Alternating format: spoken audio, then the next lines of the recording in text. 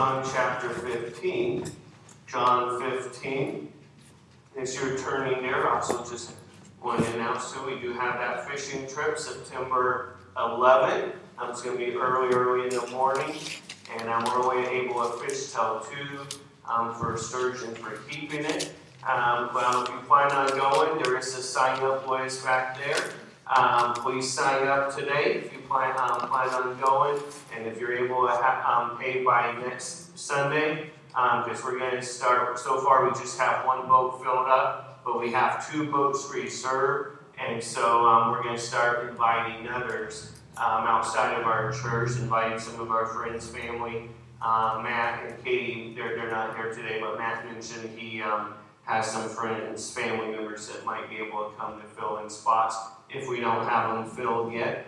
And so that'll be September 11th, but we can pay for it by next week's $200. I know it's kind of costly, but it's going to be the time of the men going fishing together. That'll be a lot. I know we could maybe do another time where it doesn't cost them, just go on their own. But I know sturgeon, going fishing for sturgeon where you're allowed to keep it, is very rare. And so we're going to take this opportunity and spend time with one another. But John chapter 15. John 15, Jesus says, I am the true vine, and my Father is the husbandman. Every branch in me that beareth not fruit, he taketh away, and every branch that beareth fruit, he purgeth it, that it may bring forth more fruit. Now ye are clean through the word which I have spoken unto you. Abide in me, and I in you. As the branch cannot bear fruit of itself, except it abide in the vine, no more can ye, except ye abide in me. I am the true vine, ye are the branches. He that abideth in me, and I in him, the same bringeth forth much fruit, for without me ye can do nothing. If a man abide not in me, he is cast forth as a branch, and is withered, and men gather them, and cast them into the fire, and they are burned. If ye abide in me, and my words abide in you, ye shall ask what ye will, and it shall be done unto you. Herein is my Father glorified, that ye bear much fruit. So shall ye be my disciples. As the Father hath loved me, so have I loved you. Continue ye in my love. If ye keep my commandments, ye shall abide in my love, even as I have kept my Father's commandments, and abide in his love. These things have I spoken unto you, that my joy might remain in you, and that your joy might be full. This is my commandment, that ye love one another, as I have loved you. Greater love have no man than this, that a man lay down his life for his friends. Ye are my friends, if ye do whatsoever I command you. Henceforth I call you not servants, for the servant knoweth not what his Lord doeth, but I have called you friends, for all things that I have heard of my Father I have made known unto you. Ye have not chosen me, but I have chosen you and ordained you that ye should go and bring forth fruit, and that your fruit should remain, that whatsoever ye shall ask of the Father in my name, he may give it to you. Dear Heavenly Father, we just thank you, Lord, for your word. And we just pray, Lord, that through your word we will be convicted to continue to abide in you. In Jesus' name, amen. And so here we see Jesus speaks about him being the true vine, and that my Father is the husbandman. You know, a husbandman would be one that would plant, would dress up the vine, try to get it on the path he wants it to go on. In other words, he was a farmer. You know, a farmer of grapevines. And so he would see that it would be taken care of, well taken care of, that would be nourished, that would get the nutrition that it would need. And so here Jesus calls his Father the husbandman, that he is the one that cares for us, or as Jesus speaks about elsewhere, about how the Lord is our shepherd, and I shall not want. Psalm 23 says that He cares for us. He tends to our every care. And Jesus says He is the true vine. I am the true vine. Now, what's He mean by I am the true vine? Why doesn't He just say I am the vine? Why is He specific that He's the true vine?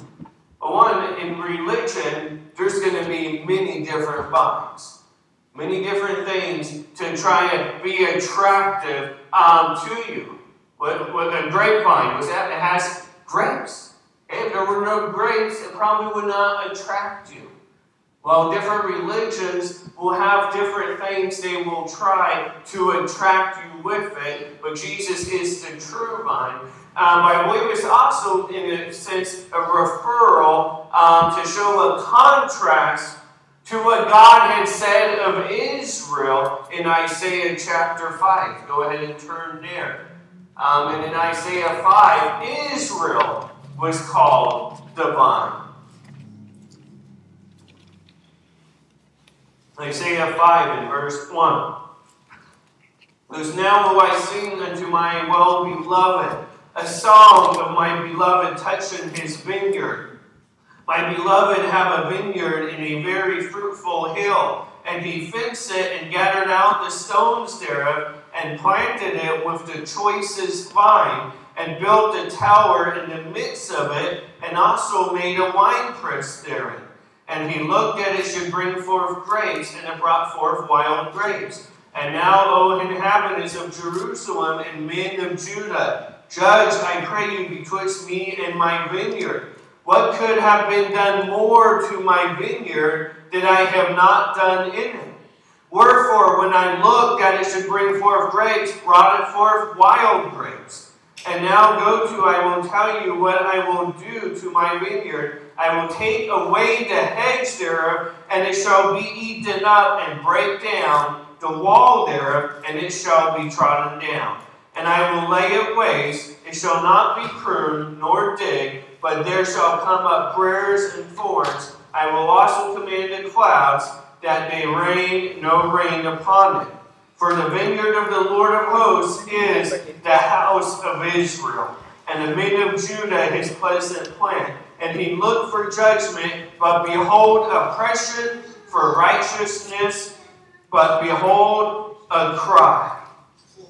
And so here we see that Israel was considered God's vineyard, the vehicle that God would work in, the vehicle that God wanted to use to proclaim the gospel of Jesus Christ. And yet we see that Israel hardened her heart. We see that there was a remnant that believed. You see the disciples, the apostles, they were Jews, but overall, the state of Israel rejected the true vine, the true Savior. And so God had taken away that vehicle from Israel for the time being. You see, He cared for the vine. He trimmed it. He cut up branches that did not bear fruit. But eventually, God's vine, Israel, degenerated and bore no fruit, or bore wild grapes instead of the grapes it was supposed to bear. And He was grieved over the tragedy of Israel's fruitlessness. God had done everything He would to make Israel bear fruit, but Israel chose not to. So He took away His law, left it unprotected. It was trampled down by foreign nations, laid to waste. Israel was no longer God's vine. It forfeited its privilege. Now, that's not the end of the story. We read the rest of the Bible. You read in the prophets, you read in Revelation. The Bible talks about how God will draw a remnant back from Israel, and that all Israel shall be saved, that there will be the 144,000 Jewish male virgins that will go about proclaiming that Jesus is the Messiah. And so we do see that in the end, in the midst of Jacob's trouble, which we call the tribulation period, there will be a turning of the Jewish people back to God. In the meantime, we see Jesus is specifically saying that I am the true vine. That this isn't going to be like the vine of Israel, that it bore fruit for a while, but then it bore wild grapes, or then it became fruitless, and where God takes that away, but that Jesus would be the one that would continue to abide. That He is the true vine. No longer does blessing come through a covenantal relationship with Israel, but fruit and blessing comes through a connection with Jesus Christ. In verse 5, we see of John, chapter 15, Jesus said, I am the vine, ye are the branches. He that abideth in me, and I in him, the same bringeth forth much fruit. And so here Jesus saying he's the vine, but he says, ye are the branches. And you are the branches. The branches. But what good is a branch not connected to the vine? Already, I just picked this morning. Before I picked this, and shortly after, this stayed pretty straight up.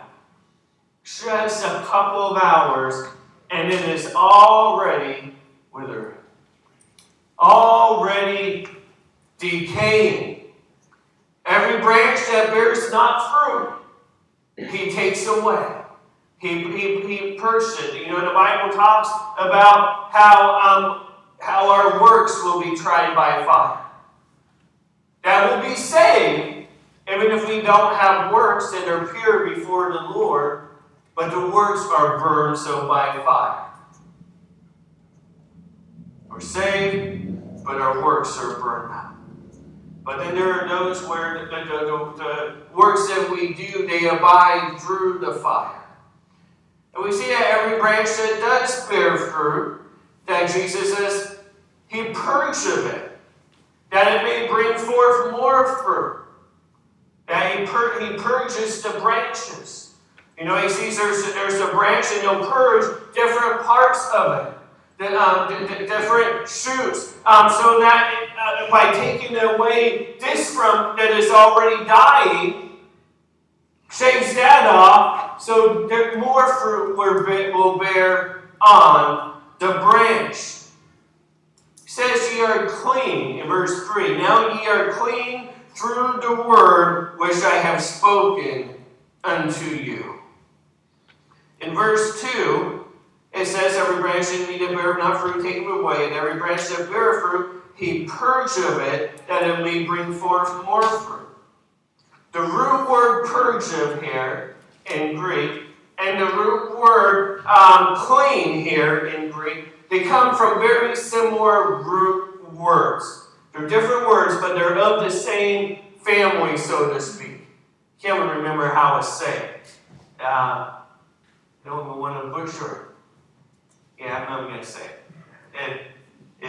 I had him, I didn't write it down to phonetically speak it right. But that the root words are very similar, of the same lemma, same lineage type, of same meaning. To clean, to purge. Now you know to purge means to clean. And to clean would mean to purge out the old things, the rotten things, the dirty things. And so the way that the Bible is telling us that Jesus prunes us as His branches is through the Word. That He cleans us through the Word of God. That is the Word of God is in us. The Word that Jesus has spoken. That it helps prune things out of our life. As we read something, read one of the thou shalt nots, and then it brings conviction to our soul, and we live by that. He's pruned something out of our life that we may bear more fruit. Okay, take for example, take a couple that they both just recently got saved and they started to read the Bible, they started to be in the Word, and maybe it was a couple that always fought. There was a lot of pride. You know, the Bible says, only by pride cometh contention. And so when there's that contention in the home, in the marriage, it's only by pride. Okay? But as you get saved, I'm not saying you never fight, okay? I'm not saying it all becomes perfect. But you know what? As you read the Word and you apply the Word, you learn to be humble. You learn to consider the needs of the other more than just your own. And then your marriage ends up bearing more fruit. It ends up being more fruitful as you abide in Christ. Pruning is necessary in our spiritual lives. And we see that the Father is the husbandman, and He'll remove those things, the superfluous things that limit our fruitfulness. One of the best ways to cleanse us, besides the Word, the Word is the number one way, is to cleanse us. But another thing He uses sometimes is trials in our life. He prunes us with a vine dresser's knife. Sometimes it hurts, and we wonder if He knows what He is doing. You know, with certain dog breeds, it'll be pretty standard for them to clip the dog's ears. And they'll say things like, you know, this isn't going to hurt the dog. It's not going to hurt. It's just going to be a quick clip and it's going to be gone. We're going to clip the tail on some of them. We clip the dog the tail. Oh, it's not going to hurt too much. It's what you do when they're young. But they're all lying. It hurts. Okay? Doesn't matter how old you are. Okay? You get a piece cut off of you. It hurts. Now, it'll heal. Okay? To some degree, it doesn't grow back or anything there, but in that sense, but you know, it hurts. You know, when God prunes us, there's going to be times when it hurts. When God drags us through different trials, different sufferings that we go through, that it hurts. But unlike the dog with his ears and his tail, where the ears and the tail doesn't grow back, God desires fruit to grow and more fruit to grow in our life. The vine dresser knows what he is doing. Spiritual pruning could take different forms. It could be sickness. It could be hardships. It could even be a loss of material possessions. It could be something that forces us to try and have patience. So one thing they say, never pray for. Don't ask God for patience. You don't know what trials He'll give you to give you the patience. Now, I'm not saying that's a true doctrinal statement, okay? You know, you do want to have patience. You do want God to give you that spirit of patience and help you with it. But sometimes God will take things away to prune us. It could be persecution or slander from non-Christians. You know, it could even be gossip from other Christians. That, you know what, it hurts. But you know what, God is working in it to see your response. How you're going to react to it. It may be grief over the loss of a loved one. It could be a combination of difficulties. Whatever the method, the effect is to narrow our focus and strengthen the quality of our fruit. Whatever the method of pruning God uses, we can be assured that He cares for us. That God loves us, that He wants us, He desires us to bear much fruit.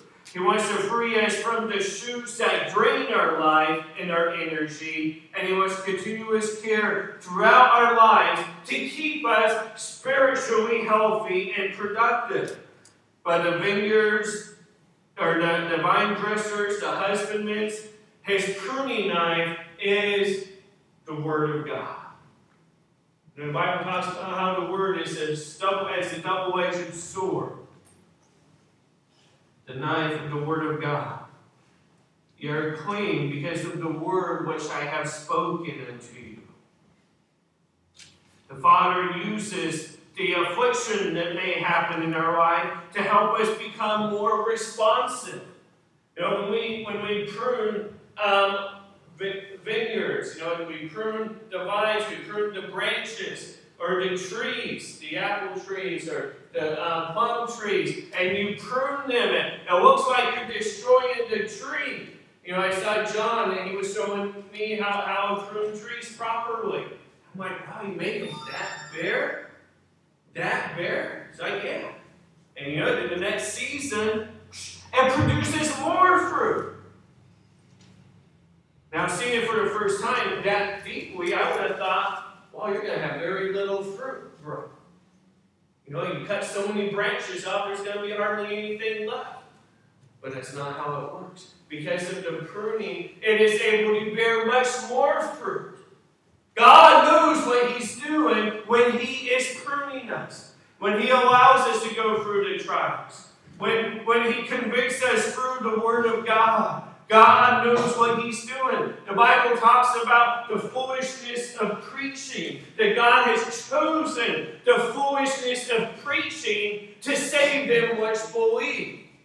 You see, the unbelievers, the lost, they think we're foolish. You know, you come to church, get yelled at, and then you feel happy about it.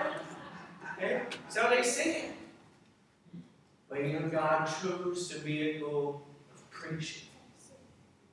To bring conviction in our lives. To bring encouragement in our lives. It's not all yelling, amen? It's not all I do, right? Hopefully not. Okay? But the word preaching, you know, the Bible then says, you know what, tells the prophets, tells the preachers to cry aloud like a trumpet. And we didn't call the preachers play the smooth sounds of a violin or the sweet sounds of a piano, but the loudness of a trumpet. God has ordained preaching, the proclamation of the Word of God. You know, when we have a particular problem in our life, that is often when there will be a scripture verse that will speak loudly to us. That could be a passage you've read before. You've read the Bible through. Perhaps you've read it through in a year. And you've read it before, but you read it again, and it means more to you because of a problem you have going on in your life. Some sort of trial. And then it becomes applicable to you. Maybe it can be a financial hardship. And then you learn about, you know, casting all your care upon Him, for He cared for you. That, you know, as God takes care of the birds, and not one bird falls to the ground without God knowing. And how much more God cares for His children. You know, those things can become more meaningful to you when you're going through that difficulty of being pruned. Charles Spurgeon said, "The word is often the knife with which the great husbandman prunes the vine." And brothers and sisters, if we are more willing to feel the edge of the word and let it cut away something that may be very dear to us, we should not need so much pruning by affliction. It is because that first knife does not always produce the desired result that another sharp tool is used by which we are effectually pruned. Spurgeon saying that, you know, God's given us His word, but so often we disregard it. We disobey it. You know, the Bible says the way of the transgressor is hard. It's a challenging life to transgress the Word of God. And so if you don't use the Word of God, which can be a clean cut, clean surgery that won't hurt as much.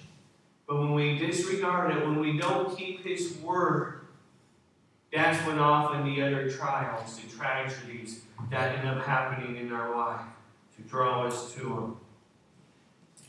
Many Christians will pray like the anorexics eat. Hardly anything at all. They starve themselves. You know, we deny ourselves the nurture and power necessary to produce fruit when we neglect prayer.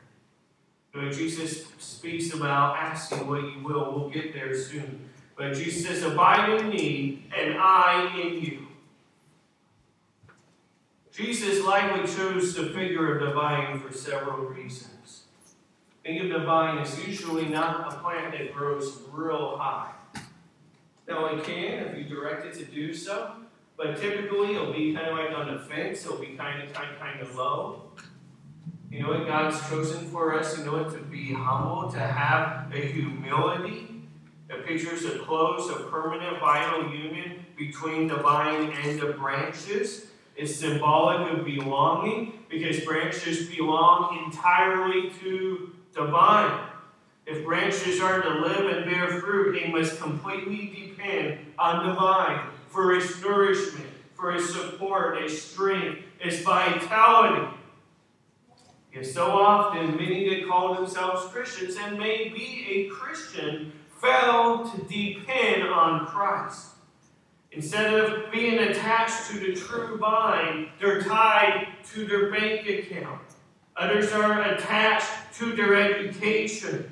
Some have made vines out of popularity, fame, personal skills, possessions, relationships, or fleshly desires. Some think their church is their vine, but the church isn't the vine either. Jesus says, I am the true vine. Some try to attach it to some religious system, but none of those things can sustain or bear fruit, except maybe wild fruit. The vine is Christ. And remember, you are the branch, not the vine. We learn that humility. It will help take us a long ways. We are branches, not the vine. Vine branches don't have to try to abide in the vine. You think about the branches in the vine. It's not like they really have to try that hard to be in the vine. It kind of just naturally happens. The only way they become detached is when someone like me comes and cuts it. Okay? It's not the same with us. We are a strange kind of branches that are prone to wander. We detach ourselves and attach ourselves to other things. Staying put in the vine is something we must do to obey and abiding. Jesus says, abide in me, and I in you. To abide is to be disciplined, to abide in Him. But why are we prone to wander? To leave the vine that we love. It could be because we're easily deceived, again, into believing that we are to be the vines. That we need to be self-sufficient, self-dependent. To fall for Satan's original deception, ye shall be as gods. That we think we got to take care of everything on our own, when we need to learn to be dependent on Christ. Yes, in our work ethic and training in our character, we need to be self-sufficient. You know what? The government does not make a very good idol. Okay? We need God to be that vine, though. And for us to depend on Him, but we work hard and providing for our family. But the branch cannot bear fruit of itself. Let's say we do this. Let's say we all sit around, gather around together, brainstorm. Do some planning. Come up with a strategy. And all work together in unison and say, branch, bear fruit. Okay, come on. Everybody work on it. Everybody try and make this branch bear fruit. Okay? You guys only want to try, huh? No, we can't. We cannot make this branch in of itself bear fruit. And we as the branches cannot bear fruit in of ourselves. We cannot produce fruit by ourselves. We're hindered. We're not connected to the source. We may be saved as far as our soul is concerned, but we're not abiding in Him in our walk. Jesus said, or James speaks of as many, or John, it was John that said it. They all said it similar, okay? It's different ways, okay? But John says, of those that are in Christ, walk as He walked. That those that are in Him walk as He walked. And so we could try and think of all kinds of strategies. You know, I'm going to go do a leadership conference in October. And, you know, I want to learn. I want to see things, how other churches do things and learn things. And those are wonderful things. We should sharpen one another. Okay? You know, we sharpen each other as a church. You know, other pastors also sharpen me. Going and seeing other churches, it sharpens me. However, in of itself, they cannot make me bear fruit. Jesus said it plainly, abide in me, and ye shall bear fruit. Amen. Jesus made it way more simple. Abide in Christ, and we shall bear fruit. And it won't bear fruit except it abide in the vine. All you have to do is stay connected to the vine. You know what? A branch does not just say by itself, I am just going to bear fruit. All he needs to do is stay connected to the vine. And it's the vine gives the nutrients that the husbandman provides into the soil and everything. So then the branch bears fruit. And so all you have to do is abide in Jesus Christ.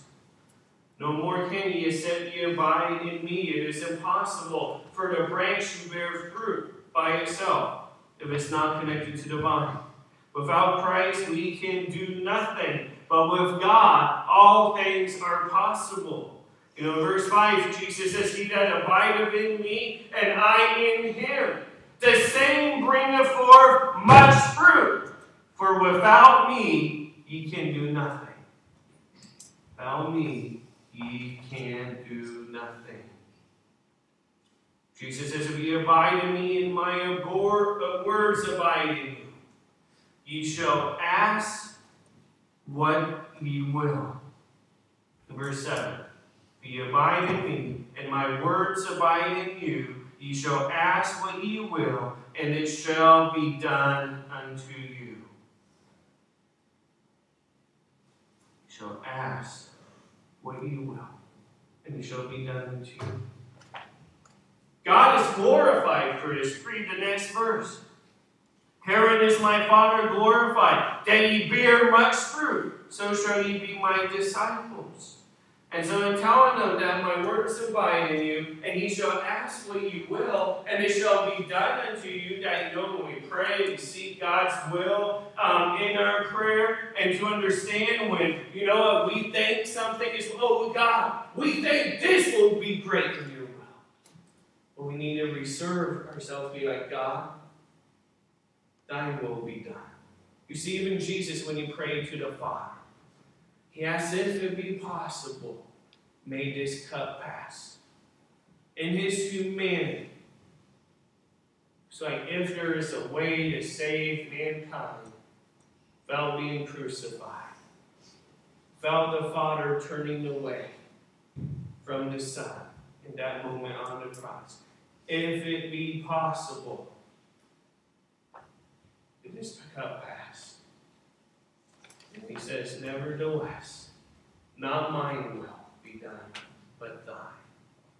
Jesus knew there was no other way. He knew he was the vine that the farmer would use to bear the fruit, for the branches to bear the fruit. But the Father is glorified to answer prayer. Think about that. God gets pleasure to answer our prayer. You think about, you know, when your children, they've been well behaved, they've been obedient, they've been disciplined. Right, what child are we talking about? Okay? Yeah. There's seasons, right? There's seasons, you know, your children just doing well. And they make a request.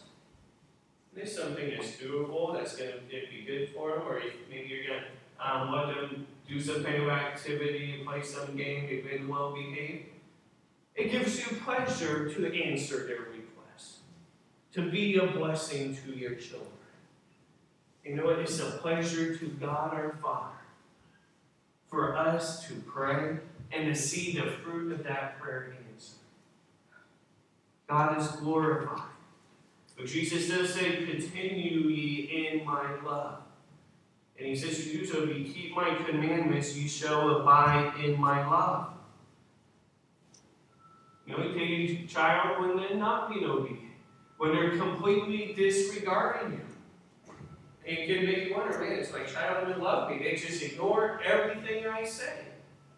It doesn't mean they don't necessarily truly love you, okay, that at times, but at that moment, it does not feel like they love you because they're not following you. Everyone is for their own benefit. But Jesus says, you know, if you keep my commandments, you shall abide in my love. And again, you know, the Bible says elsewhere that his commandments are not grievous, but that his commandments are for our benefit.